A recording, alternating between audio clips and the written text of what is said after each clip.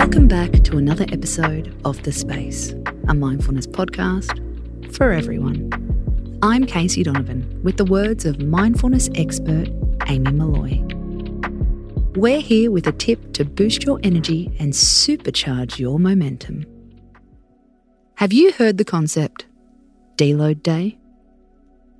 In weight training workouts, a deload day is when you drop the intensity of your weights. You still train, you still make progress, but it doesn't feel like a grunt workout. The idea is this: our bodies need rest.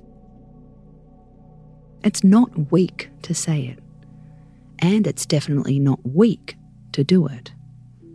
In fact, pushing through often leads to more injury. So, what if you applied the same to your mental workload? Imagine if every week you schedule one deload day. You still work, you still create, you still run your business, but you do it with a little less intensity. It could be something like this. You only do admin and no high-pressure projects. You don't schedule any meetings.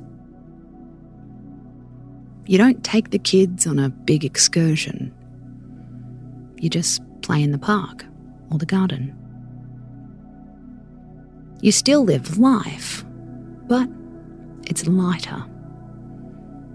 You still achieve stuff, but it's smoother. It's not about rest.